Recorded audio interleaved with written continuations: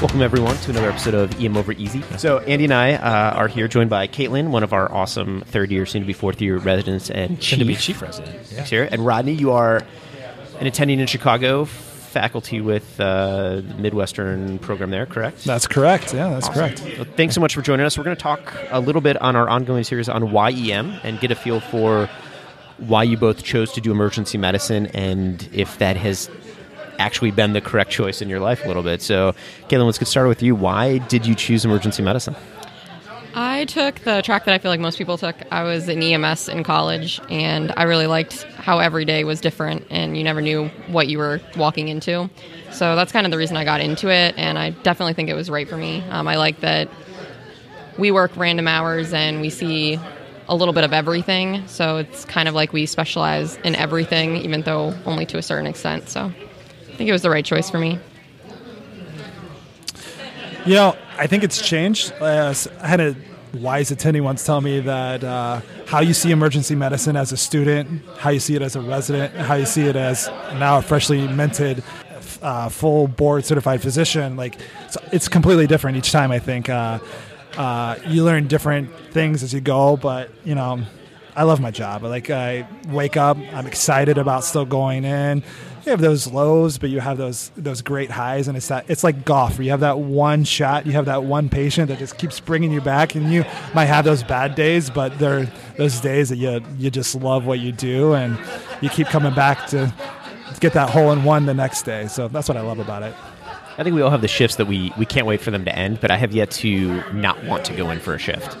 You know, there's totally some afternoons like, hey, you know, this has been great family time. I'm not super psyched, but once you're in the car heading to the ED, I'm like, I get to do what I want to do and what I love doing, which is special. I think it's like a team too. Like it's like, you know, you have your family. I mean, you still have your home family, but I think what I've learned, especially in this, you know, this year as an attending is that I have my team, I have my family, and they're my work family, but we go to battle every day, and that's like I love them just as much as I care about my family too. So it's cool. Absolutely, it's very, very true. Another question that kind of comes up a lot is that we all live in communities. We have neighbors. Some of us live in depending on what kind of community you live in, but when your neighbors find out that you're an emergency physician, how do they react, and what do they say? I don't know that I've actually ever told my neighbors that.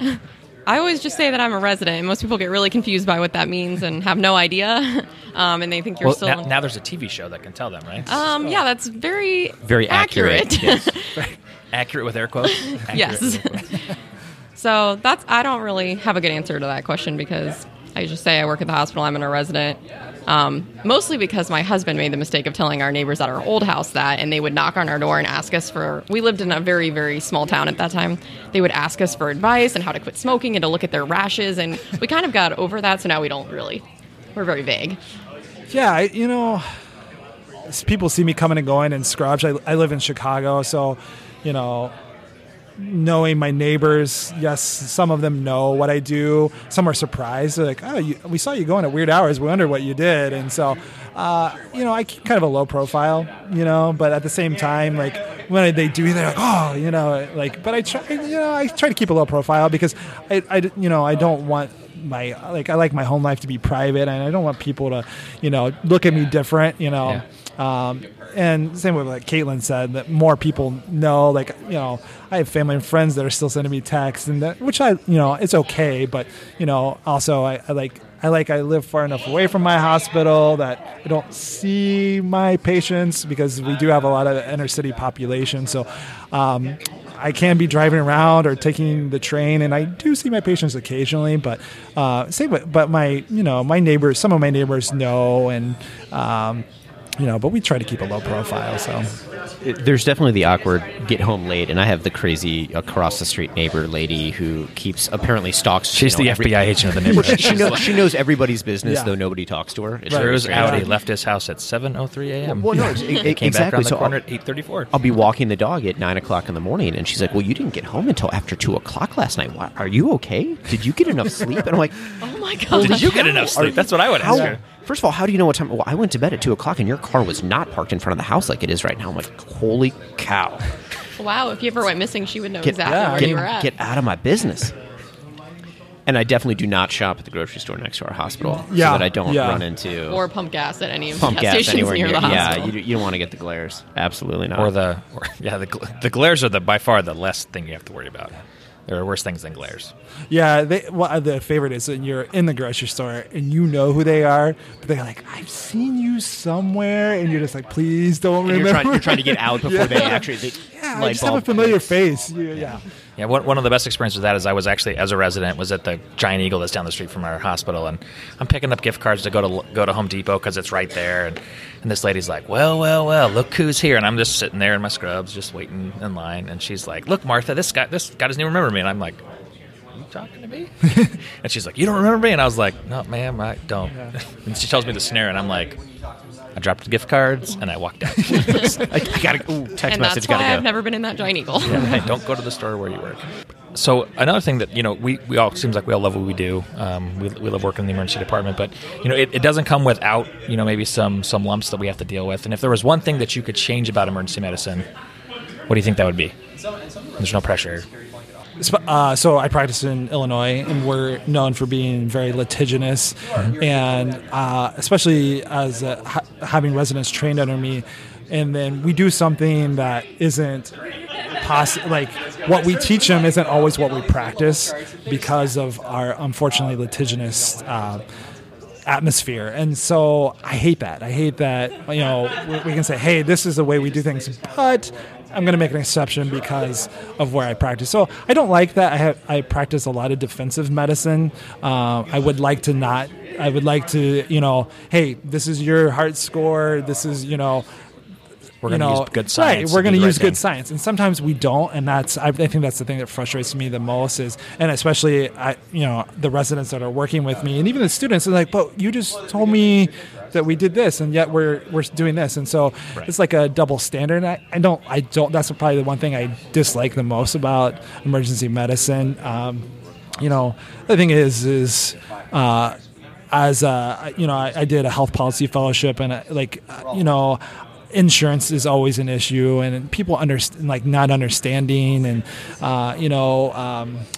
Mike from Lakeland, they just published a study out of their group that ER physicians don't know what the cost is of things that they're ordering, and it's hard because every insurance is different, but I feel that people also get lost in that, and so we are unfortunately a crutch for a lot of people. We are the face of primary care, I think. And so there's some things that I love and wish that we could also mold into a different thing. So, yeah. Although sometimes ignorance is bliss in emergency medicine, not knowing how much something costs, because then I'm not making decisions for a patient based on cost. Yeah, I'm not not making decisions based on good evidence and good science. Certainly we have I think I have a good sense of what's expensive and what isn't. Yeah. But to be able to talk to somebody, hey, you need this scan. I don't know exactly how much it's going to cost you. It's not going to be cheap. I know that. But this is what we need to do to treat you or work you up properly. And to have that honest conversation with them sometimes going, hey, it doesn't matter to me if you have insurance or not because I have to do what I have to do for you. Yeah, I just had a really interesting case of that. I had a young 20-something guy who came in who had some swelling of his face and into his neck, and he kind of was looking like allergic reaction, but I just didn't feel comfortable with him. He's like, look, I don't want to spend insurance costs, but I was like, all right, we can treat this conservatively. We tried the allergic response, and I was like, look, it's just not getting better. I think we need to do the CAT scan. And long story short, he ended up getting diagnosed with necrotizing fasciitis, and I'm like, whew, good thing we did, but we talked about it. So as long as I think you're upfront with your patients, sure. Things like that happen.